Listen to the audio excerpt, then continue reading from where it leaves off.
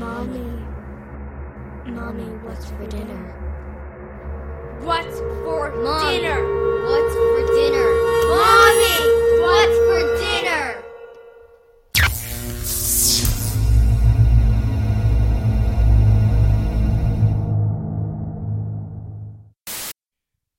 This is not a dream. Not a dream. We are using your brain's electrical system as a receiver. We are unable to transmit through conscious neural interference. You are receiving this podcast as a dream. We are transmitting from the year 2013. You are receiving this podcast in order to alter the events you are hearing. Our technology has not developed a transmitter strong enough to reach your conscious state of awareness. But this is not a dream. You are hearing what is actually occurring for the purpose of causality violation. As a result of these events, you are warned of the following possibilities occurring: adult language, mature situations, carnivorous insects, a band of murderous schizoid residentially challenged, bicycle impalement, forced labor coercion, Shasta squirtings, and Alice Cooper. You have been advised.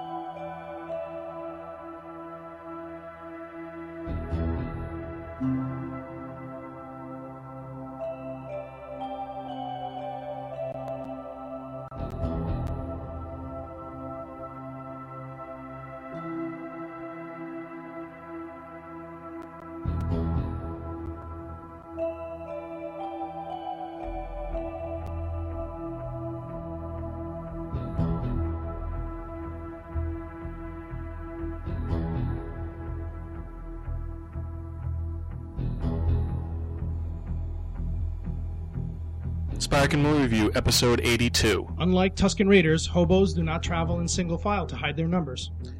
Hello, and welcome to another episode of the Spark and Movie Review, some podcast providing information and reviews about kinetically enhanced narratives. I'm your host, Zahn, saying, what's up? Yes, we're back for another fun-filled episode, and we have a guest host, someone who's interesting, cool, who's part of my gaming group, but more importantly that, he is the cinematographer, cameraman, and also promoter for www.haywireseries.com. Thanks for having me.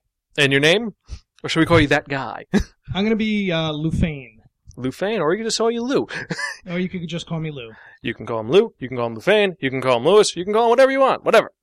Anyway, finally got you on. Been trying to get you on for the last couple of weeks. Yeah, life gets in the way sometimes. Yep, and now the next thing that the crazy people are going to be worried about is I don't know what. But before I forget, if you want to listen to any of our earlier rantings or information, you can check us out at www.spirekin.com. You can email me at spirekin@gmail.com or zan@spirekin.com. We're on Facebook, we're on Twitter, we're on Bebo, which no one uses, we're on Google+, and if you want to buy any of the movies or mangas or books or games that we have used, check out our store, www.amazon.com/shops/Spirekin. All the money from that goes back into the podcast, so I can get another mic stand, because I got one, a little one, a dinky one, but again, we digress, and I need more mics, because right now I have this one, that one, and then that little shit one right there. Oh, wow. Oh, the old-timey desk, the desk ones? Yes, which does nothing. I put it in there, and it's crackly as all hell. Okay, is it even USB, or is it eighth inch? No, it's an 1/8 inch, which I put into there, and that little... Oh, man. Yep, that's the little soundboard there, yeah. So, if they want to check you out, where can they find you? Well, if you're interested in horror sci-fi web series, it's haywireseries.com. Yeah, it's an interesting show. I guess some people kind of say it reminds them of a cross between The Crazies and Groundhog's Day. So yeah, check it out. It's homegrown. We shoot it here in Orange County, and as far as web series go, we are creeping close to the 750,000 view mark. So that is really cool. And it's I really like the show. I mean, I can't see where you're going with it. I like that it's like kind of like most shows. You're like, okay, this is going to happen here. Next is this, but now it's like, wait, what the fuck? What? Yeah. Well, I'm glad that you can't see where you're going, where we're going with it, because we don't know where we're going with it. Hey, that's the best way to do it, where you keep us guessing as much as they do. Yeah. Believe your. Oh, that's okay. It's okay. It's all right. It's all right. It's all right. Okay. So, but yeah, I think I'm actually going to put a link or the trailer on this episode. So if you go to www.spirekin.com, you can actually see the trailer for season 1 on the website underneath this, which is kind of cool. Cool. Thanks. Hey, no problem. Hey, it's cool. And for gaming purposes, we're currently playing with our evil DM. We're currently playing Hero for the billionth time. Will we ever be done? Yeah, I think we'll be done tomorrow, I hope. And then we can move on. Because gaming is all about playing other games. And as much as I like, some of the other 64 heroes, and I like playing The Werewolf was fun. Sometimes I just want a good old fashioned city crawl or dungeon crawl or whatever you want to call it, or a romp through the woods with hack and slash. Sometimes that's the best. We all want that. I mean, even if it was post-apocalypse hack and slash, we just need something a little more violent, just a little bit. Yeah. I mean, character. I want to roll dice a little more. Yes. I think that's what it is. We all want to roll dice. We want to kill things more, but hopefully everything will be good by next week. And if not, well then. Well, we'll see what happens. We'll see what happens if our benevolent overlord. I don't know. Is he an overlord or is he just something else? I don't know. People have said, but anyway. This is not the gaming podcast. That's actually on once a month. So, what have you been watching? Watch anything good? TV show, movies? I'm a Netflix guy right now, and between Fringe Season 4 and American Horror Story Season 1. Fringe is very fulfilling, I guess, if for the science aspect of it. I kind of already know a little too much because I've seen some trailers and stuff, so I don't, I'm already kind of like, oh man, I know some of the events that are going to happen in Season 5, and I didn't want to know. And American Horror Story right now, Season 1, I don't know. Sometimes I just have problems with the way they present that to you. The editing is very herky-jerky, and I know that they're trying to do it to be, to keep you guessing and to try to put you off balance. And they're trying to cater to the Saw Paranormal Activity crowd, I find. Yeah, maybe. That's part. I mean, some of the storyline is great, but I don't know. How many times, I don't know. I can't see how you overlap these supernatural characters in the manner that they're doing right now. And I know that it all goes out the window at the end of the season anyway, because I know way too much about what happens next season. So, whatever. I guess it doesn't matter. I'll probably be very upset at episode 12 and just be like, you know what? I'm not going to dedicate any of my time to season 2. I saw bits and pieces of season 1. I didn't watch the whole season, but it was entertaining. It was something different. It was something dark. It's like Walking Dead, or it's just something that's actually better than most of the crap which is on right now. I mean, but are you watching anything else, or that's about it? I mean, you watch movies, or... Yeah, that's what comes to mind. Aside from having gone to see The Hobbit, I haven't really been to the movies much. Nothing really draws me out anymore. And then we rent stuff here and there, or we just stream something off of Netflix. Yeah. Nothing really comes to mind right now that was like, oh man, you got to see that, or that was really worth seeing. Yep. For me, as we know, last I saw Skyfall, and I'm currently working on my James Bond marathon. I'm currently a third of the way through.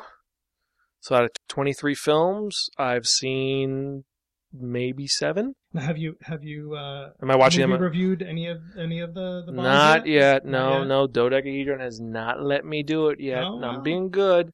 We're gonna get there eventually, especially because someone wants to do all of them in order. I don't know why, but he wants to do it the best of each of the Bonds in order in over a month. I think it could work because you got 5 Bonds and you got 5 weeks. Could be done.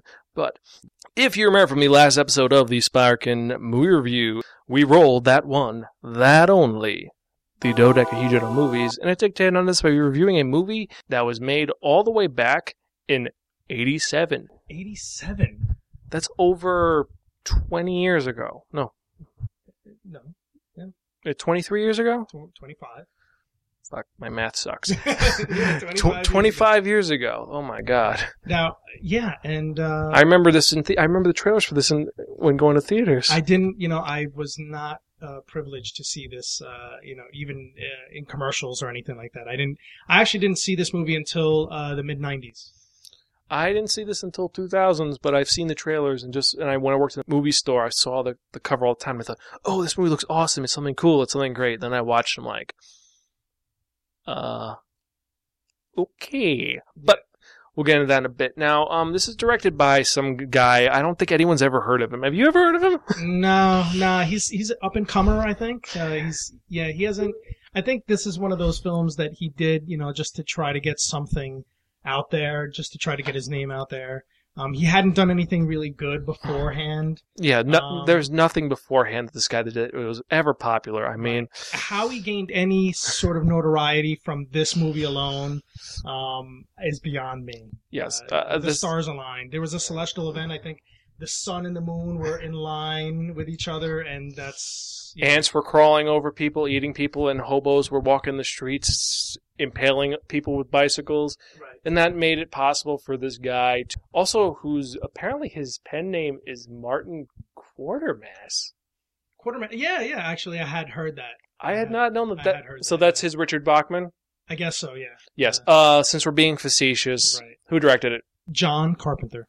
Yes, the guy who's created some great movies. Now, I missed an opportunity to actually meet John Carpenter when I went to LA in November. Oh yeah, he was at the Long Beach Comic and Horror. He was supposed to attend, but I don't know, for some reason they, I don't know, I guess his schedule didn't work out, and one of the guys working the show basically said that he went to John's house, because he's cool with him like that. He went to John's house. He brought over some material for him to sign that was going to be brought back to the show the following day so that they can, hand it out or whatever the deal was supposed to be. But he didn't show up. But he didn't show up, so I had to settle for another older white-haired guy by the name of Lance Henriksen. Hey, Lance Henriksen is Lance Henriksen. Yeah, exactly. He's got his own thing. Yeah. I mean, he's not John Carpenter level, but he's a little bit better than Gary Busey. Yeah. Because Gary Busey will sign anything. Right. Like, hey, is that a hot dog? Is that a hot dog? You got in your hand? Give me that. I'll sign that napkin. I'll sign the little paper boat that the hot dog is on. Just give me a Sharpie. And he's coming at you with his choppers, his big teeth. I think he would have made this movie much better. He might have been. Yeah, I could see him having been the other guy, the other Carpenter go-to guy. He could have been, and he'd like, but again, he's not acting. He just shows up on set, and the cameras just turn on, and they just hit record, and they're just follow him around, and just whatever, just catch it, just get 2 views of it, just give me a long and a close up of him, and that's it. I mean, like in Surviving the Game, that story about him and the bulldog, that's real, that really happened. Oh my goodness. But like we said, produced by Larry J. Franco, who idea. He's just another guy who just dropped the money off, yeah. And it has a pretty. I wonder if he's related to James Franco. Is it J. Franco? Probably. He's probably because Franco is. I mean, we could look, but unfortunately, we're not on the screen. But okay, so this is starring someone who's very famous. Yes. And that's Donald Pleasant. Right. Another go-to guy, I guess. Some of you may not know who he is. He's. Would you say it was Halloween was his? Well, I mean, for me, yeah. Yeah, because he was Dr. Why do I not remember his name? Loomis. Yes, he was Dr. Loomis. Right. That's where he is, and he's Dr. Loomis. And I'm surprised that what's his name was in Michael Myers was not referenced in this. Yeah. Dr. Loomis. And Donald Pleasant always plays the serious actor. He's either the doctor, the priest, or he's just the old guy who's there who's just gonna say what's wrong and then freak out. Typecast, yeah. Yes, but he still was a great actor. Right. It's also starring Jameson Parker, who is a guy who has done nothing since his film. Okay. He's a background character guy. You have Victor Wong. Right. Another Carpenter go-to guy. Yes, you may know him from Big Trouble in Little China. He's Egg Shan. The priest's name is Father Loomis. Oh man. Well, no, he's listed here as priest. Yeah, but look over here. Wow. Yeah, true. Father Loomis. Oh, wow. Holy shit. So he's known as Father Loomis. So is he the same? Is he possibly related to Dr. Loomis? It could be. Yeah, it could be. Which would make sense. Or he just he changed careers. Maybe he felt he was being drawn towards the clergy or something after his failed attempts to wrangle Michael Myers. He just gave up and was like, "Yeah, I'm finished." Yeah, let me. Yeah, it's just I don't think so. But okay, so you have Victor Wong, you have Dennis Dune, also from Big Trouble in Little China. You have Susan Blackard, who's done nothing. Annie Marie Howard, who's done nothing. Anne Yen, who besides Big Trouble in Little China has done nothing. You have Jesse Lawrence Ferguson, who's a guy who just you know him because of his creepy fucking laugh. Yeah, I think he stands out as the creepiest. I think he probably did really well in the audition. They loved his voice, and they were like, "Wow, he's just so creepy that we'll give him the part of Calder because he brings a creepiness." I think that they were like, "Hey, Keith, are you willing to do this job?" "No, I'm currently working on Gargoyles." "Oh, you? How you do?" "Okay, cool. We'll hire you." Because he's the poor man's Keith David. Yeah. And then Peter Jason, guy with 2 first names. Yeah, another go-to guy. Yes, he's in several movies, and also He was in They Live. he was in They Live as the leader of the Resistance, and he was someone else. And then finally, Alice Cooper's in this movie, uncredited, and he looks like shit in this movie. Yeah. You know how many times I saw the cover to the VHS? Because back then it was VHS. Oh yeah, no. Like before I had the DVD player, and I would see the box cover, and I would jokingly say to my fiance or wife at the time, I'm not sure at what point. I guess it was fiance maybe at that point. I'm like, "Oh look, Alice Cooper," and I'd laugh it off, and then turn over the box, and it's like, oh, it actually is Alice Cooper. Wow. Yeah, and it's like, and if he was actually the devil, that would have worked perfectly for this movie, but no, that's not the case at all. Right. So anyway, it was filmed by, the music of course is by John Carpenter. If it's a John Carpenter movie, he's going to do the music, and it's going to sound to you like Halloween. Yeah, help there, though. It looks like Alan Howarth. Yeah, it was released by Universal Studios and Carolco Pictures, which no longer exists. And surprisingly, this movie, budget of $3 million, made $14 million. So that's a little bit of a success. Just a little bit. And it came out Halloween the weekend before. And what movie is this? This movie is Prince of Darkness. Yes, this movie is the second installment in the Apocalypse trilogy he's done. These are the most bleak and dark films he's ever done, and this one is no exception. The survival rate is actually, it's not that bad. It's 4 out of 10. Considering The Thing, really, it has a 0%. No, that's why that's number 1. The Thing is number 1. I thought it was not chronologically, but I thought I think in bleakness, because the first one, The Thing is the most bleak. This is pretty bleak, and In the Mouth of Madness is... There's resolution in The Mouth of Madness, I thought. Possible resolution? It's either he's crazy or the world already has... But everyone survives, but they're now Cthulhu monsters. Yeah, I don't really... Now, since it's 25 years, should we spoil this movie? Is that statute of limitations? Yes, if you haven't seen this movie by now, then, you're either never going to see it, or... you might come across. How are you going to come across this movie? I don't think I've ever seen it in Netflix. I don't think the opportunity to stumble across this movie is going to happen. Somebody has to pop it in because they have it in their collection or whatever. Yeah, the only way I'll see this is if maybe on USA, but they'll be edited, and it's... Well, actually, this movie, there's nothing really to edit from it. It's not... You can see it pretty much unedited. Yeah, pretty much. There's no foul language, really. There's no gratuitous gore or anything like that. The worst they go is caca. Yeah, caca. No, the word shit is. But it's not particularly gory. It's just. It's more cerebral. Yeah, cerebral. It has its effects in there that kind of make it a bit more.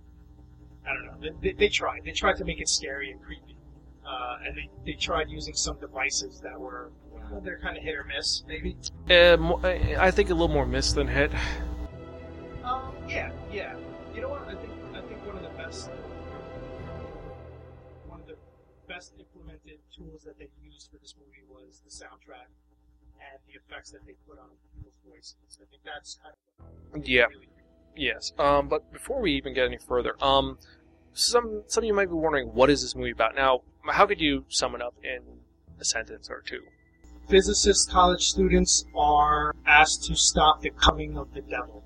Yeah, I think that works. This is the ultimate film of science versus faith versus apparently space devil? Or, sorry, extra-dimensional devil? Extra-dimensional, yeah, I would say extra-dimensional. Yeah. And then it's versus space Jesus? Yeah, because they do mention that. They do mention Jesus is...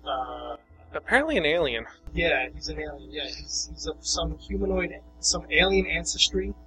Which is... From a humanoid-like race. Yeah, so this is, if you're major Catholic, you'd be like, what the, this is a shady movie, this, that, and the other thing. If you're atheist, you'd be like, woo, proof that there's...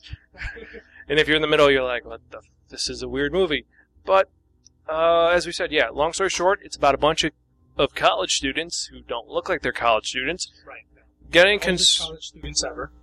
Getting conscripted by their professor, who worked with the Vatican at one point, to check out this church where this priest died, and there's a hidden room underneath the church with this giant vial of, well, ooze from Ninja Turtles, which is swirling, and they're going to... sort of toxic sludge, It also did remind me of some shampoos, that had that pearlescence kind of look to it.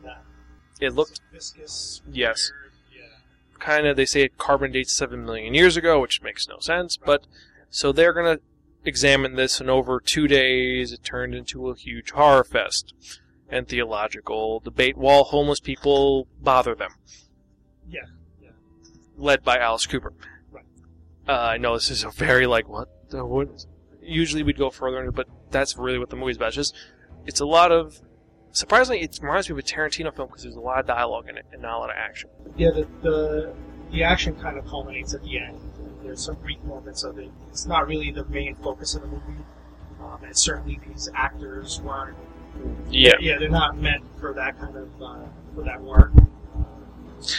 It seems like, as we were saying earlier when we were watching it, this seems like John Carpenter was just like, hey, you free today? You free tomorrow? You free tomorrow? Hey, want to shoot a movie? And they just said, we'll figure out what we're doing as we're working on it. Right. And the movie's a little bit out there. It seems like it's 3 movies in one. One is it's a sci-fi drama of them trying to study this mysterious substance and what are the effects of it. You have the romance story thrown in, which just... Right, yeah, you gotta have the love interests, because, otherwise, why would this guy really... I guess because you have to kind of explain, why would this guy be so upset at the end, that this woman is... But that is the shortest courting period I've ever seen. It's like, hey, want to go out for coffee? Next day, they're in bed together. Yeah, I'd like to go out for coffee and something else. I guess coffee's the code word for sex. Yeah, I guess back then, in 1987 it was. Probably. And I think that molester mustache, the 70s remnant mustache, helped them out. Yeah, the 70s residual mustache that was sported. Yes, because you had surprisingly no major characters from his, except for Dennis Dung. A lot of the characters are not really mainstays, or not main characters. They're usually B-level characters. Yeah, these are like people that are hired normally to be character actors. Yeah. That's what they were. I guess that's what they were good at.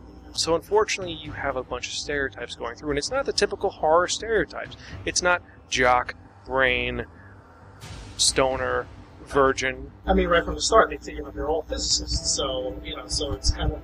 They're all smart! Yeah, they're all smart, intellectual, egghead types. You have the one nerd, the one classic nerd. Yep. And, it was still the 80s because he was sporting a Sony Walkman. Yep. That just happened to be playing an Alice Cooper song when he bites it, when he gets impaled by a bike. By Alice Cooper.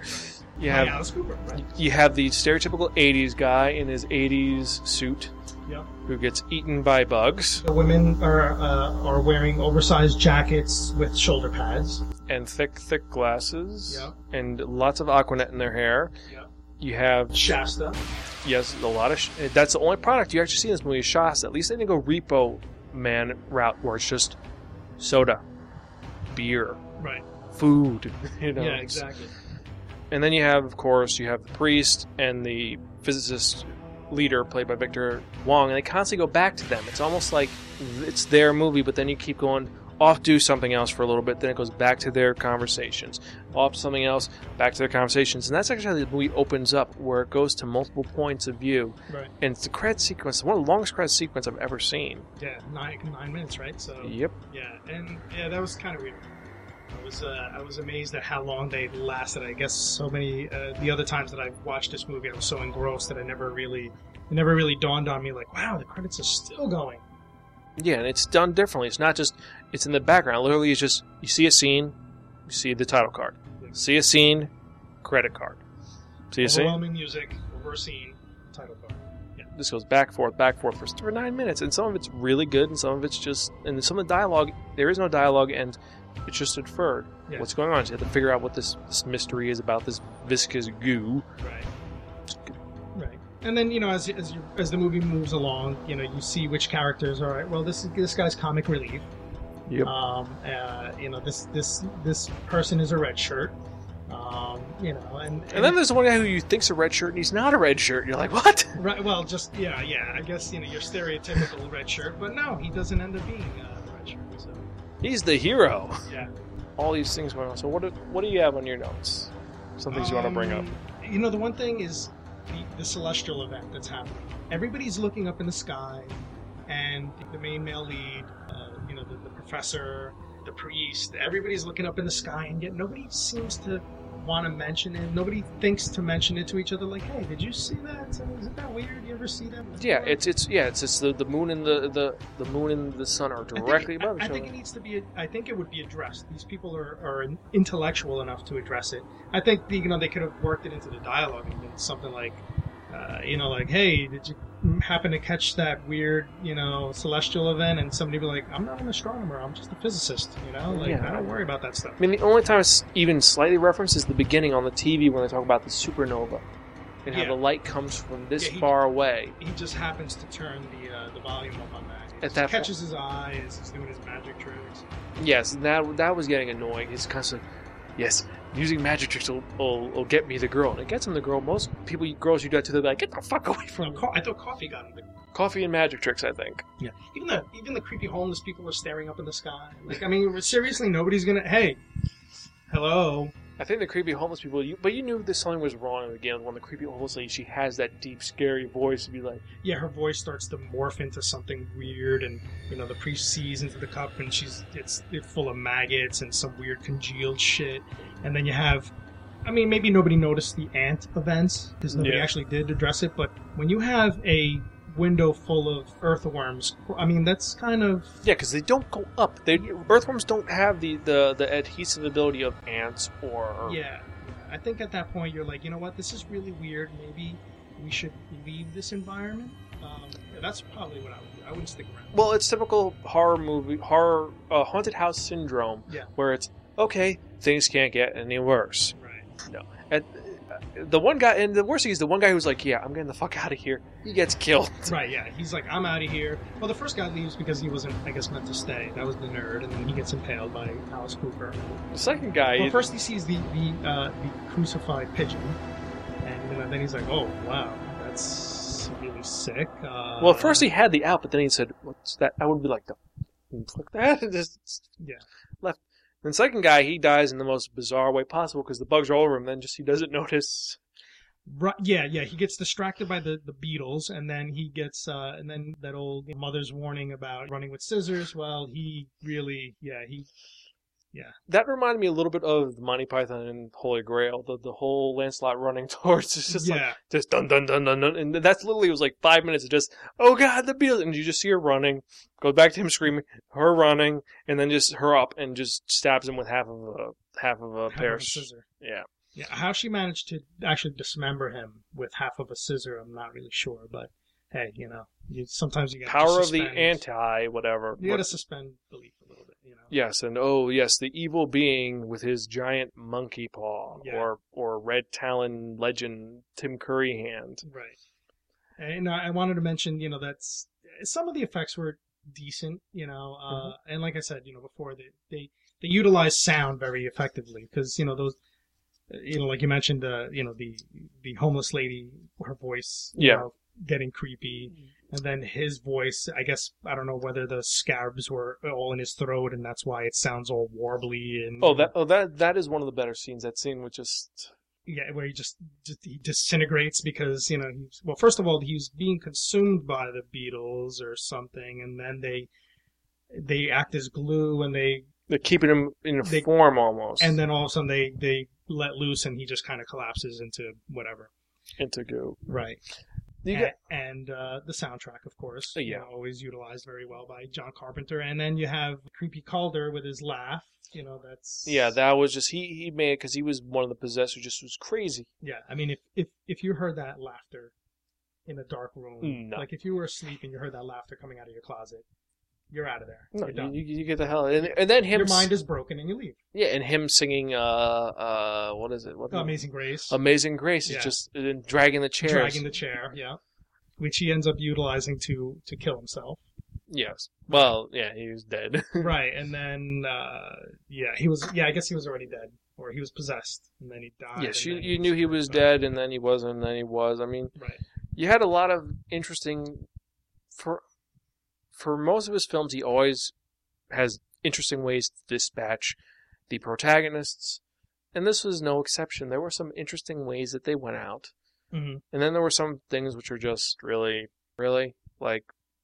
Some of them were very. I guess they were meant to be kind of almost underwhelming. Like the guy, like Kevin Farley, getting his neck cracked by the woman. Yeah, just all of a sudden it's I'm dead. Then where is he? Where is he? Where is he? We can't find him. We can't find him. And he's 3 feet over there, like he's barely hidden behind like a chair leg or something. He's just like or a light stand or something. It's like, okay, great. Yeah, it's like really that's not believable at all. And then you have the when Calder finds the girl going crazy, he's just like, she's typing something. Right. And then she starts typing something sinister, and just keeps reading just. Right. I'm not creeped out by this at all. Meanwhile, she's just staring off into space and typing away, almost in human speed, and then he's okay with all that. And then girl gets him from behind him. I mean, right. Yeah. You gotta, I mean, yeah. I don't even know what else to say about this movie. It's so out there. The movie would end if that was us in the movie. The movie would have ended around 25 or 27 minutes in because we would have been like, you know what, I'm out of here. Yeah, I would have left and then come back with a bunch of barrels of gasoline and just thrown it, made Molotov cocktails and throw them in there, just blow the shit up. Like, fuck it. Yeah. But because it's so disjointed, it's almost because the first half is a cerebral horror movie, then it turns into the oh god, something's coming to get us. Right. Then it just becomes a classic kind of ghost story. I guess it just becomes a horror story. It just becomes your typical narrative in horror. Now there's a tangible threat antagonist, and you basically like have to defeat something with superhuman powers, but yet, I don't know, it's one of those things where, I normally wouldn't believe that these physicists would be able to handle themselves, but they do. They beat people with 2x4s, and that scene was just like, where are they coming from? They're just, They had him in the room all along. They just chose to let the guy freak out in the closet and be like, get me the fuck out of here. One of the best scenes I feel is when the Asian physicist is being pulled through the hole, and the female Asian woman that was probably most likely to have been mistaken for no, she was Hispanic, being mistaken for Asian, I think is what it is. Yeah, that's right. Right. And she comes out of the hole, and she is now a 6-foot man with a bad wig on, and she's probably like about 40 pounds heavier, and they're beating her with, bricks and 2x4s, and it's like, really? now she's just as tall as the main male lead. No. That's just bad. Try a little harder, John. Really, you couldn't find another stuntman. Nobody else. There was nobody else available. The funny thing was if you could see if it was Calder. Oh my God!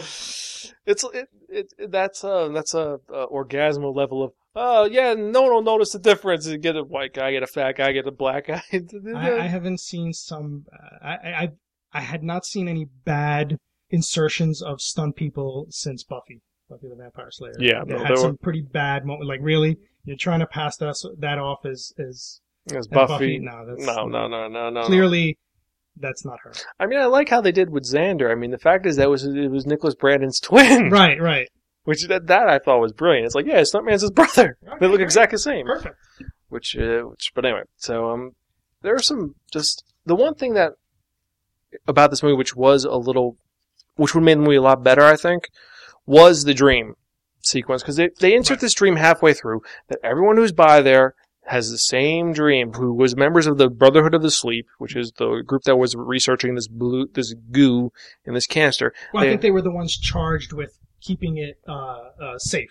Yes, which fails horribly, as per anything. It's once the last guy dies, then people start poking around. And then, right, I guess he didn't have the opportunity to pass on the baton or whatever. And the guy he passes the baton to lacks in faith, which is something. When he starts to question his faith, Yeah, which that would have been a nice examination of if they did that, but they didn't go that route. They went with the You got snippets of it in their conversation, in his office, in the professor's office. You see them, you see him slowly start breaking down. His faith is being broken because he feels that the church should have been more forthcoming with what they knew. Maybe if more people had known more, it would be treated more seriously. Instead of it just being a myth and all the lies and things which they found from translating the script, and how come only this group knew, and right. You had this, plus you have the whole dream sequence, which just, it's interesting, and the only time you see the full dream is at the end of the movie. Right, yeah. And it's completely different than how it is the other times, because it's just the mysterious figure in black, then it's insert mysterious. Yeah, each of the physicists that falls asleep has a segment of the dream, and each successive person gets, a little more, information. And, once again, it looked like it was shot video. So it has a different look than the movie itself. Which that works to its benefit. Visually, the sound, again, the sound effect put on the voice is, very where effective. It's almost the Max Headroom-esque, where it's almost reverbing back and forth. Like, as I said, it's something sent from the future to the past, which is kind of cool. It's not a clear transmission. There's some static. There's some, distortion, So, yeah, it was a good effect. And at the very end, you get it treated to a completely different version of the dream. Because it's been altered because of causality, which is nice, but they don't really go into it. And I think if the movie opened up where the first priest, Father Loomis, had the dream, that would have helped. That would have been a better impact to lead where all this goes off. But they don't. It's just everyone who's sleeping above the house goes crazy, and then the homeless go crazy, and then just... Yeah, all the homeless in the area go crazy. But, meanwhile, none of the other residents... notice. And then at the end, the homeless just go, okay, we just killed a bunch of people. Okay, all right, yeah. I'm going to go eat out of that garbage can. Well, our father isn't being, brought forth. So, time to, Okay, time to clock out. Do we get overtime for this? We've been waiting for 2 days. Yeah. Yeah, it's kind of weird. And I think I agree as far as, especially, the event is happening all over the world. Obviously, if the sun and the moon are aligning and the ants on the college campus are going wacky, and there's a swarm of ants on one of the computer screens or the monitor backs. And they could have done more to show that things were going crazy, and they didn't. This movie has to, as you said, you would do a remake for it. I think that this movie is ready for a remake. With today's technology, I think. Yeah, I think and John, if you're listening, and I have a production company that would be willing to take it on. Of course, you'd have to produce. So, what's the email? You could send it out to lightsoutluis@gmail.com. It'll be in the show notes. Yeah, exactly. Yes. Send me an email, John, and we'll talk. We'll talk. Or if anyone has a lot of money, I think that you could do it probably for $5 million. Now you could probably make something the same quality. Yeah, I mean, if you're going to rely on a lot of CG, and in this movie, really didn't. They didn't really have it at the time. It does not look like it doesn't look like a $3 million movie from that period, though. It does not. It looks like they did it with half the budget, and the rest was put to buy Coke. Yeah, and I think they weren't too ambitious with the effects that they had going on. They decayed the skin on the one woman. The effect of him collapsing with the bugs, and there wasn't really anything that they tried to do that failed miserably. The liquid going up was a nice touch. Yeah, that and that's all camera trickery. So it wasn't that bad. I mean, it worked in some respects, and then in some it didn't. Like, the water spewing out of people's mouths. That's always hard to do. You can't really do that projectile vomiting without it looking like, okay, I know that it's a hose on the other side of her that I can't see that's spewing this stuff out. Or it's the reverse where they're shooting it into the mouth and then they put it backwards. Yeah. But that never yields a good result, because if you're putting something in somebody's mouth, they usually facially they react, and you can't take that away, because it's like if you go to touch your eye, you're instinctively just going to blink because it's something you can't control. So, I mean, they tried some camera trickery, and it works in some spots. It's simple stuff, and I think they certainly didn't spend a lot of the budget on effects. No, they concentrated on getting Donald Pleasance. Yep. Because I'm sure he was a big chunk of the, I think Donald Pleasant and Victor Wong were the two that were the most money, and then everyone else was just, we'll get you sandwiches and we'll buy you the donuts that they had and all the other junk they had. Yeah, I mean, because if you're a Lisa Blount, you're not gonna say no to being in a John Carpenter movie after the success of Halloween and Yeah, but they said, okay, Lisa, we're gonna have you lay on this table for like, I don't know, 20 takes, we put more and more, make it progressively on you. Yeah. And then you act like you're a creepy demonic person who's trying to raise your father. Right. Yeah, I mean, nobody's going to say no to a John Carpenter film, because, the notoriety behind his name is going to, there's a chance that, hey. Well, that was when he was big. Well, nowadays, if you say, hey, John Carpenter wants to make a movie, it's going to be like, Ghost of Mars. Ghost of Mars. Yeah. Or Vampire. His vampires, but but some of his sensibilities are always spot on. It's just a matter of, maybe it just wasn't the best script. Maybe the casting was wrong. And sometimes these things happen just because they're out of your control. You're not, just because you wrote the screenplay and you're the director doesn't mean you have any say in the casting. If the studio wants it, they get it. Right, and then exactly. they could change it. It seems almost like this was something he was just an experimental film, which it didn't fail, but it didn't succeed either. Yeah, I mean, it might have a cult following because it's a Carpenter film, but I don't think it succeeded on the level that, Halloween did, obviously, I mean, it succeeded financially, It made, 4 times, what it was, what it cost to make, but still, yeah, it's not one of those. It's not a household name. You can't say Prince of Darkness to somebody and they're going to be like, "Oh, Dracula?" Yeah, no, that's what they're going to say. They're not going to say, "Oh, it's the monkey in the mirror." Right. Yes, exactly. And I know we're not going to spoil the ending, but I will say that ending was the best part of the film. Not the jump scare ending was a nice touch. Yeah. You have the dream sequence, then it goes into the jump scare, then it goes in that last part. And that was a John Carpenter ending, which worked. It was very Lovecraftian almost.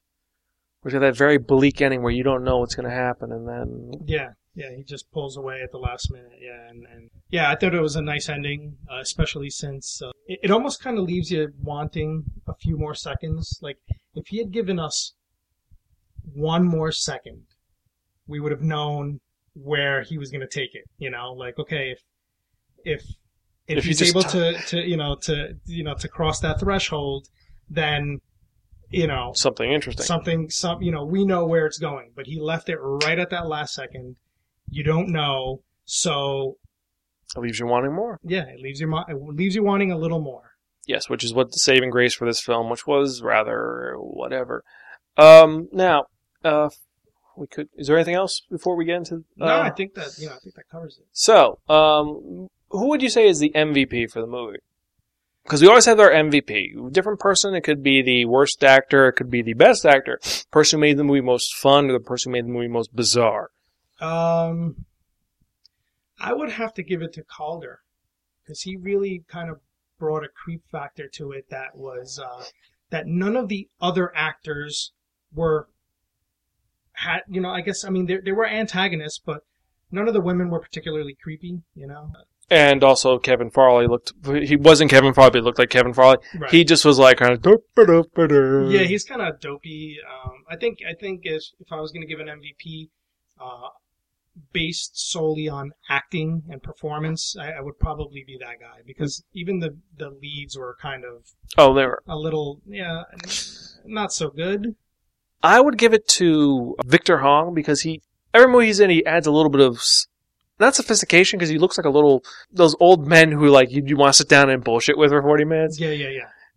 He just adds a little bit of levity to the film and a little bit of quirkiness, which works the film. But more importantly, that when he's talking, he adds this. He's a physicist, but he talks like a theologist, and it adds to the film. I think in that case, the casting was spot on, because he's a little Asian guy, and you kind of always think like, all right, well, these guys always have wisdom to bestow on people. Now you're making him a professor, and just his physical appearance is kind of quirky enough where, like, well, it works as a professor because, he's kind of he's a little nutty, he's a little out there, so great casting in that regard. Yeah, this would be my MVP. My worst, the least valuable player, my LVP, is going to go to the leads. They were terrible. I mean, it was just, they had no chemistry. It was like, hey, I'm creeping out on you with my 70s mustache. Hey, want to go out? I've been watching you, and I know everything about you. You're a sexist pig. Yes, I am. Yeah, that's so unrealistic. I don't know any woman that would fall for those shenanigans. And then later on, he's just like, I'd agree. The leads were disappointing. They definitely could have been better. They were probably had very little experience, I think, at this point. I don't know. I was impressed by them. I think they could have been cast a little bit better. They had their moments here and there where they, they're like, oh, I was actually believing, what they were telling me. I actually was engrossed and absorbed in the little monologue that they were spewing. But yeah, for like the most part, the monologues were great parts when they were actually reading dialogues and they were reading from the translations. Those were good. When it was character interaction, then it just kind of meh. Best death scene in the movie, I'm gonna go with probably. Well, the most chilling is Calder's, because that one's just. But even though they could have stopped him, they're just like. Yeah, he didn't need to die. That was the most. I think the best one was running with scissors. Yeah. Into the neck. Yeah. That was, because he was totally distracted, and that hobo woman just came out of nowhere, and he, Yeah, no. Yeah, it was. She had to run like about 50 yards to kill him. And, it would have been funny if he's freaking out and you see her running and then she stops and goes. She takes a breather in between. Then she goes, then goes for it. It's just, because I don't think the homeless are they don't really keep up on cardio, so she probably would have gotten winded. Especially on a diet of what was in the cup of worms and maggots and worms, dirt and congealed something or other. I'm yeah. not sure. Last thing before we get into the rating is, if you were saying we might remake this if we had the money, who would you cast for the characters? Well, that's a good question. Well, most of these actors are dead, so there's no reprising their roles. Bringing them back. Victor Wong is gone. Bringing them Even back. Lisa Blount is gone. Yes, bringing them back with Necronomicon and with those things might work, but no. Wow, yeah, that's a good one. I'd have to dwell on that one a little bit. Nobody came to mind immediately. I said Christopher Lee for the priest. Christopher Lee for the priest, really? Well, the first priest. Oh, okay. Oh, the one that died. Or the hobo. Or the. Well, who do you? Actually, no. Alice Cooper for the hobo would be perfect. Alice Cooper could be brought back because he looks exactly the fucking same. He yeah. sold his soul to the devil. Right? Yeah. He hasn't aged. He has the same deal that David Bowie has. Yeah. That's a maybe Andy Serkis for one of the. But you only do that if you're gonna motion capture him. No. He's done live stuff, really. Yeah. I haven't seen him anything. Well, I mean, aside from the bits in the loader tree. No, he was in The Prestige. He was in King Kong. He was in. That's right. He was in King Kong. He's one of Peter Jackson's go-to guys now, isn't he? Yes, he is. I mean, to the point where he's actually directing Second Unit. Yeah. Yeah. No, he's also in what is that movie? There's a movie about these two guys who end up killing a bunch of people. It's Simon Pegg and him. They're like these mass murderers. Oh yeah, I think I heard about it. Really good movie. It's about these two guys who they back in the day they sell it to the doctors to get money for because they pay for the money to experiment on. So they end up killing people. Oh yeah. Yeah, But he's I think Andy Serkis would be good as one of the students, or for the professor maybe. Hmm. I mean, I would say Mako, but Mako's dead. Yeah. Oh, yeah. He's gone too. Yeah, seriously. A lot of people. Maybe Kurt Russell. Kurt Russell's getting a little. For who? For what role though? Just Kurt Russell being Kurt Russell. Oh man. Maybe as the insert him in there for. Maybe as the teacher. Yeah, maybe. I mean, the priest. The problem is you need a guy who could be a good enough priest to have that loss of faith and actually be believable. Yeah. And have that emotional crisis and bring it back. I mean. Harvey Keitel did an amazing job in From Dusk Till Dawn. Yes, as the priest who lost faith and gained it back. Right. Which you wouldn't expect because it's Harvey Keitel, but right. You need someone like that. Yeah. Well, fans, why don't you write in? Tell us what. Yeah, you weigh in. Yeah, if you were going to remake this movie and you were going to cast these group of physicists and theologians and who would you cast in certain roles? The only caveat is no Robert Patterson and no Jake Lloyd. I know you want to see him die, but I don't think they could pass off as theologians or physicists. I mean, Robert Patterson's dull as a brick. And I've lost most of my female fans now. So, let's get to that part you're all waiting for. We're talking about the rating. Now, for those who don't know, we have 5 ratings for each of our films. Our highest rating is going to be really, really, really fucking cool. If you don't buy this right now, your blood will dry out, your brain will freeze, and your soul will be forfeit to the 9th layer of hell, where you'll be forced to watch episode 1 for all eternity while Jar Jar Binks massages your shoulder saying, "Misa love you, Misa love you." Meanwhile, green goo is poured down your throat by a woman who has bad hair and shoulder pads. Right. Next highest rating are sort of good but okay is Borrow from a Friend and Don't Return Unless Offered Shasta. Our middle of the ground, which is worth watching once in DVDs or in theaters. Or we have our second to lowest, which is Have It On in the Background while surfing the internet for porn. And finally, our lowest of the low, the worst thing possible, which is protest outside your local Redbox so no one rents this reprehensible piece of shit. These are our ratings, and it's what you think of this film overall, how they are. Now, out of our 5 ratings, what would you, Lou, give this? I actually do own this movie. So but even if you own it, don't. If I was going to suggest, then I would probably say Borrow from a Friend and Never Return It, unless offered Shasta, or unless they were going to give you something really cool and like something that you want that So you're saying it's that good? It's really that good? Yeah. I think it's definitely worth seeing. I mean, if you're a Carpenter fan, you can't not see it. You have to, because it just shows you what he's capable of, in terms of storytelling. Maybe a little ambitious. This one was a little ambitious. Maybe he needed a little more time, but he still pulls off a couple of cool gags. He still manages to creep you out. Yeah. He's got good sensibility when it comes to horror. So, I think it's definitely something that you would want to watch. Okay. I'm going to have to actually go a little bit lower than that. I'm not going to say it's Had On the Background surfing the internet for porn, but it's worth watching it once in theaters or DVD, because there are a lot of good choice moments in this film. The film quality itself is not that great. For a $3 million film, not so great. There are some grainy issues, and even for an 87 film, there are some, like, if you look at some of the other 80s films and look at this one, it's like, this looks like it was made in 79. Yeah, and I think I'm always surprised that it's 87. I always think 83, 84 for some reason. It looks like this came before The Thing, when it came after The Thing. Right. Yeah. I mean, The Thing was, leaps and bounds much better, obviously. Yes, but it's worth watching. And the soundtrack is, as usual, it's amazing, even though it is Casio keyboard friendly. Yeah. Yeah. But it's John Carpenter doing his thing and making it awesome. And also, like I said, you get the return of Egg Shen and Wang Cheng.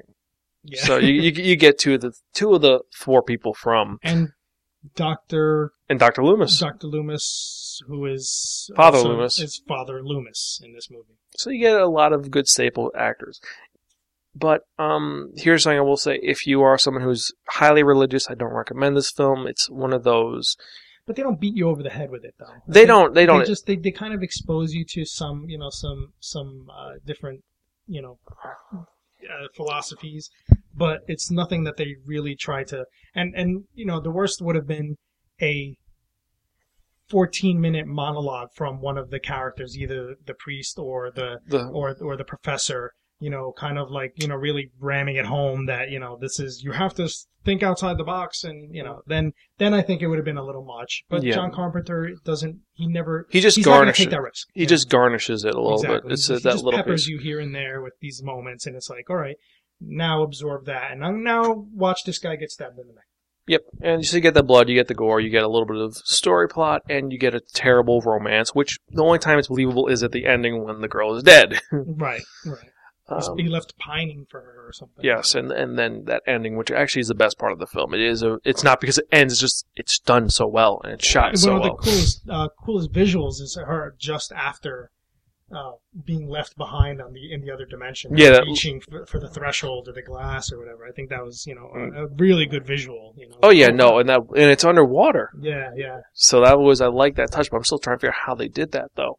Yeah, because you don't see her hair moving like it. Yeah, was it on? It could have been done on the side, and then just her hair was tied up. Maybe shot through water, like the camera, then a tank of water. But then how they get the floating aspect? Because she still looked like she was floating. Well, I don't think you see her feet. So I think it's just more of his camera trickery. I don't think you don't see her feet, so you don't really know. It's just blackness there. Yes. So and I do have to say, his camera tricks and his signature camera scenes are done a lot in this film. You have the scenes of him shooting through a fence, through behind what was it? It wasn't a portcullis. It was behind a fountain, and you see a couple of other signatures of Carpenter. He does. Yeah, he kind of takes you out sometimes, and he gives you a voyeuristic perspective. What are those priests talking about over there? And they don't tell you. Then you're never going to know unless you read fanfics of it. You're just supposed to assume that everything that he needed to learn that he spews later on was told to him right then and there. Yep, and then so we've now officially done one of the three of the Apocalypse trilogy. We now have The Thing, and we have In the Mouth of Madness, which I think I don't want to copy Paul Chapman. I don't, but I think we're going to have to do Lovecraft month. I really do. That would be pretty cool. Because you have so many good Lovecraft movies. Besides the fact that you have Reanimator, you have Dagon, which was the Village of Innsmouth. You have the actual Call of Cthulhu movie, which is a stop-motion animation. The black and white one? Yeah. Made by the Lovecraft Society. I thought that was really well done. You thought? No, because when they showed the scene of him falling through the angle which doesn't exist, I thought that was brilliant. Just like, ah! Okay. But you have that. You have From Beyond, which was a terrible movie. There's another one I'm forgetting. Dagon, Call of Cthulhu, In the Mouth of Madness, which you could count, and there's something else, but I don't know what. Right. But anyway, so remember, you can check out any of our earlier episodes at www.spirekin.com. You can email me at spirekin@gmail.com or Facebook and leave comments or leave us notes on iTunes. And you can check out Haywire, the series. It's a web series on haywireseries.com, or you can go to a cool channel called coldcast.tv. We are featured on there as well. It's just basically a channel full of all their programming is web series. So good place to see a lot of good shows, and it's I think web series are taking off. It's the new space, so I think it's definitely a place to visit because you might get introduced to a lot of really cool shows that you don't get the opportunity to see on big TV because. Did you put it on Hulu or YouTube also? We are on YouTube. We are on. I think that's it. Yeah, we're hosted on our site. the Coldcast site and YouTube, and we kind of send people to Coldcast because hey, every click is a percentage of a penny for us. Yep. So and also, when we finally do the live stream on Ustream, if you and your cohorts want, maybe we'll do a live interview. Okay, cool. We'll get all you guys together. We get bullshit about. We all watch a horror movie. Maybe we'll do what's a good movie, or what's something that's comparable to that'd be a good equivalent to Haywire. To Haywire, like we'd all have fun with watching. Yeah, I think The Crazies is one of them.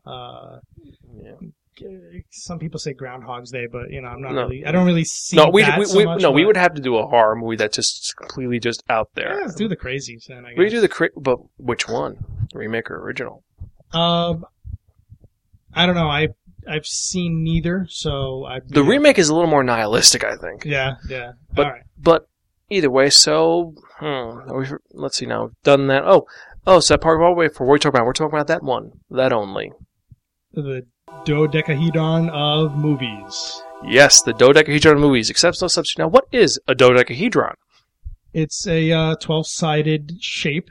I guess you guess it has to be a 3D shape. Yes, it is. It is a dice, and what we've done is we've assigned a movie to each of the sides, and what we're going to do is we're going to roll that, and whatever number it lands on, this we're reviewing in the next episode of the Sparkin Movie Review. And we've got some interesting movies, and we have two films, which actually we have to compare the original to the remake.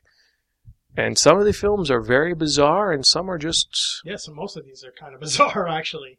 I can't think of any one of these movies that is a typical normal narrative. I would say out there. I would say this one is. Yeah, that's probably the most normal out of all of them, I think. And maybe... Yeah, no, I think that's out there, man.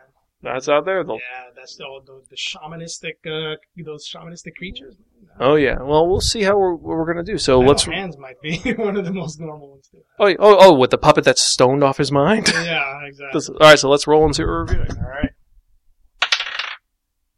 Number two. So, in the next episode of the Sparkin Movie Review, we're reviewing a movie starring Jeffrey Combs. And what are we talking about? We're talking about that H.P. Lovecraft movie, Reanimator. Oh, God. We were just talking about it. I guess we're going to see how that goes, but whatever. So I guess that's it for this episode of the Sparkin Movie Review. With that in mind... This is Lou Fain, and my favorite quote from the movie is... Hello?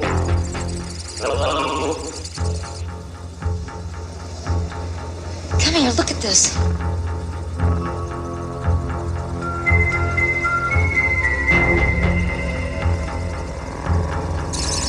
I've got a message for you, and you're not going to like it. Look at his chest.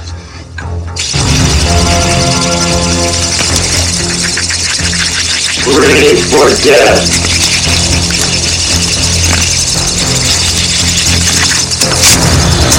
Jesus Christ!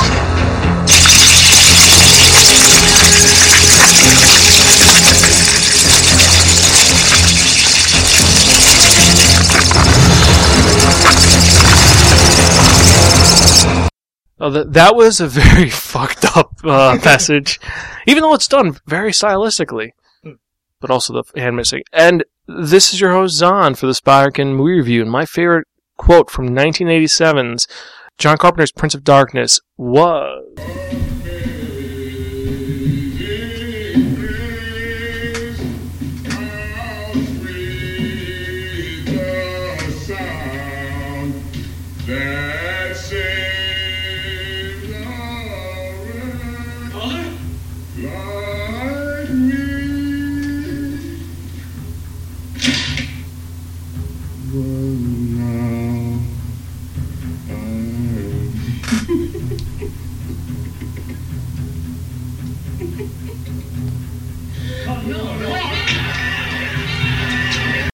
For this episode, we are Gonzville. Catch you next time. And, later. See ya.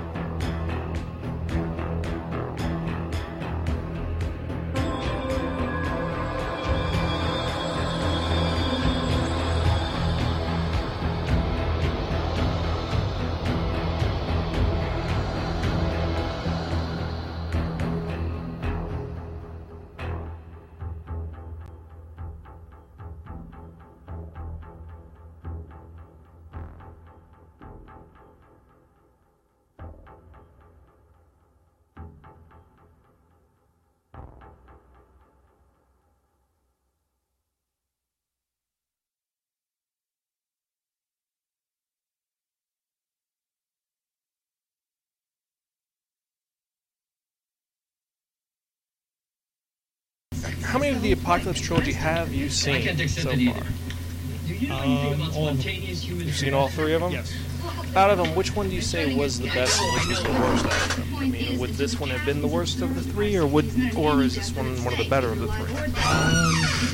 Worst.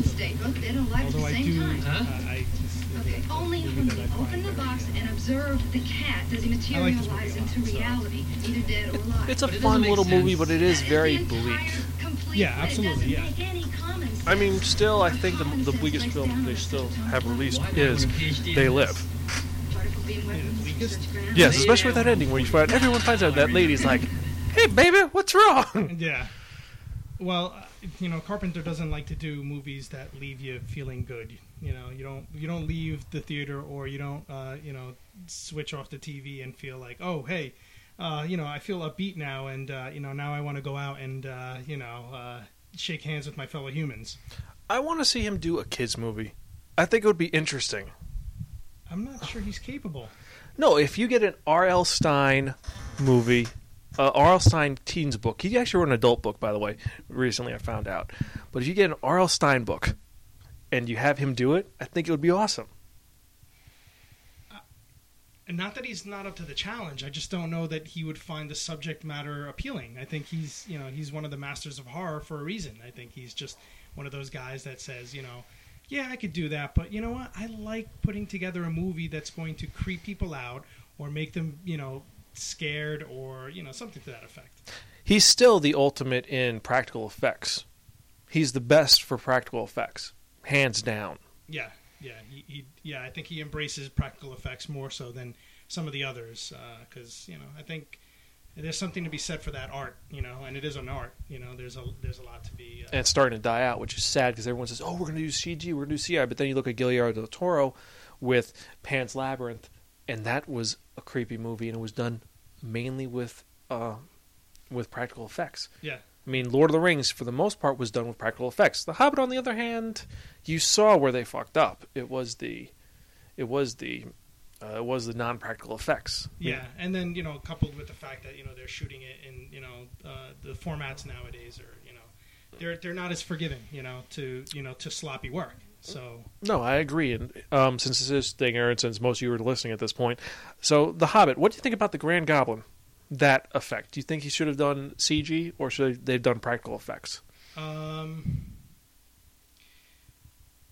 It's hard to say because I think a lot of the times when they do practical effects, they can't do it on such a grand scope. Like you want the Grand Goblin to be huge, bigger, more menacing than the others. This is why he's not one of the minions. He's one of the he's the leader. So in order to do a huge, large creature, sometimes it starts to look too puppety. Yeah.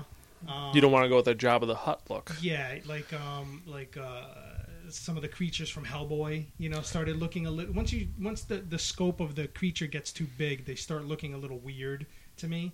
But I do appreciate the fact that there's a guy in that 200-pound latex suit. Yeah. But aside from that, the huge goiter or whatever that was hanging from the his testicle, chin that was too much.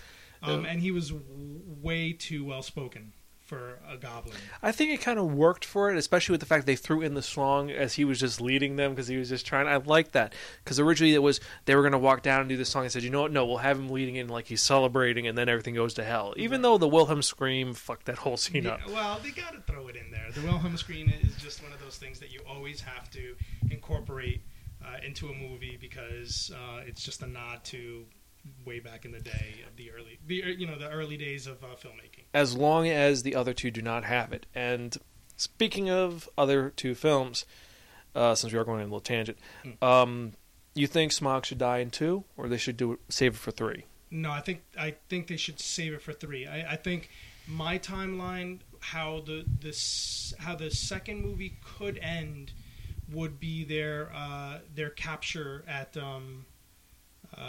they're captured by the elves in Mirkwood. Well, that's right here. That's right where they're at right now. No, because they have the whole Bjorn thing. That's right. And then they have to go through the forest, get lost in the forest. They have the encounter with the spiders. and then after the spiders is their Yes. capture by the elves. But I think they could end it there, and not to use Star Wars the original or episodes 4, 5, and 6. As We the just litmus. say Star Wars. The Right. other three don't. Okay. But not to use them as the template. But you have a positive ending for the first movie. Yep. Then you have the bleak ending for the second movie, and then a positive ending for the third. I agree. I think, though, to make it a little bit more, to go a little further, I think the bleak ending should be right when Bilbo steals the cup and Smaug goes crazy. That could be a good point too. In which means Smaug is also not dead. He's not dead, but it's more now like, oh shit, Right. and have him destroy Yeah. the entrance when they're running in there, and then they're like, oh fuck, what do we do? Yeah. And then just leave it there. Now, what's the release date on the movie? Same time, November next year. Oh my god, they're gonna make us wait 3 years to see one movie. They did it with the other one. No, but that's not 3. That was 3 separate movies, 3 separate books. So I'm okay with that. But one book broken into 3 parts and making us wait 3 years to see is a little ridiculous. I think what would be better would be a summer blockbuster release, one of the summer blockbusters, and then give us the final part In November. in November, December. I agree, but again, this As is a fan, large. that's what I would want. I agree. In this film, this is the quintessential. This is the last of the major fantasy films that they're going to do right now. I mean, Shannara. Apparently, I've been saying it wrong for years because the bookseller told me that she talked to the writer and he said Shannara, and the guy yelled at her for 10 minutes. Terry You mean Brooks. Shannara? Yes. That's real, because that's how I was pronouncing it. No, he for- pronounced it completely differently, and he yelled at whoever said it wrong. So, but they're making a TV show out of that. Yeah, but okay, that's cool. But if you listen to any of the audiobooks, it's also pronounced Shannara.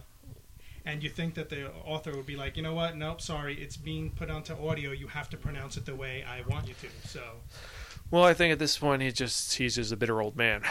yeah, maybe. But Shannara. What? Because none of his stuff has been turned into anything. Nothing's been optioned. Well, everything's been optioned, but they're done terribly. I mean, they want to do Magic Kingdom for sale, but you know who they want as Billie Holiday? Steve Carell. Oh my goodness. As a fat guy who buys it. No. No. I see Harrison Ford as it. Maybe. Yeah. Yeah, but I mean, you have Wheel of Time was being optioned, Yeah. but that's never gonna fucking happen. Yeah. I mean, that's 12 books, 13 books. Oh my goodness. Yeah. I couldn't see. No one would want to commit that long. I mean, a TV show maybe. Yeah. Do it like Game of Thrones, but with the Wheel of Time, which I would like actually a little bit better. I guess. And then what's the other one? There's another fantasy book, but I can't remember right now. The book series that's major that they're doing. Well, anyway. So I guess that's it. So thanks for listening to this Stinger. And remember, kids, eat your vegetables and smoke lots of pot. Any last words, Lou? No. All right. Later, guys. Catch you next episode. So cool. Where is the mouse? And so I can edit this out. So this is just the Stinger. So let's hear how he.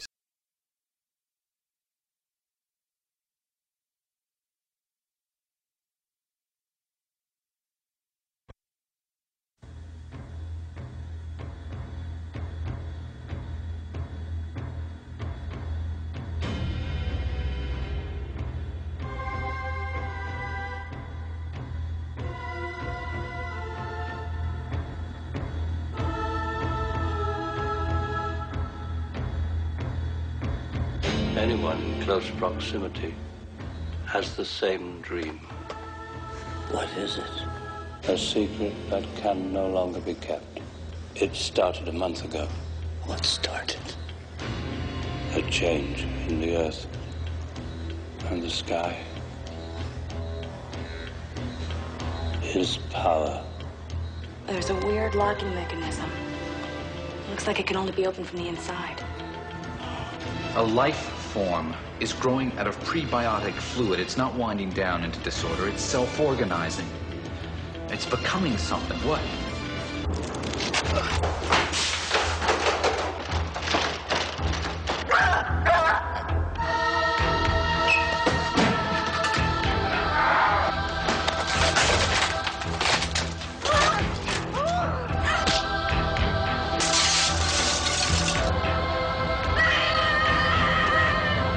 Mr. Davidoff!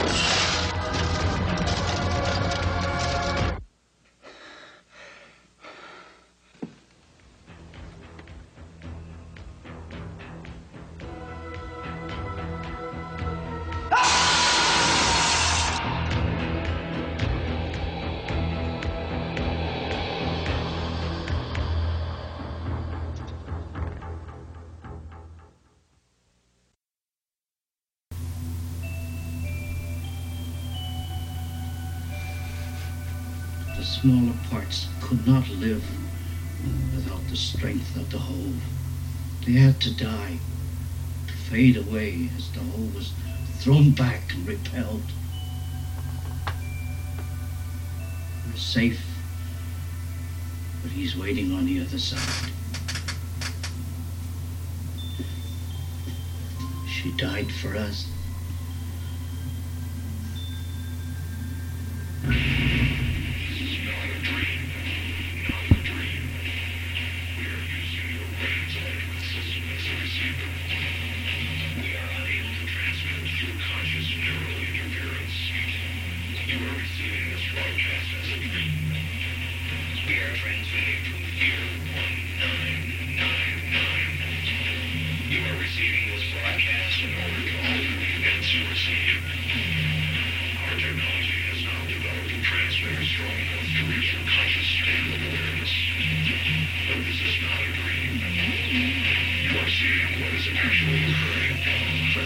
Causality violation.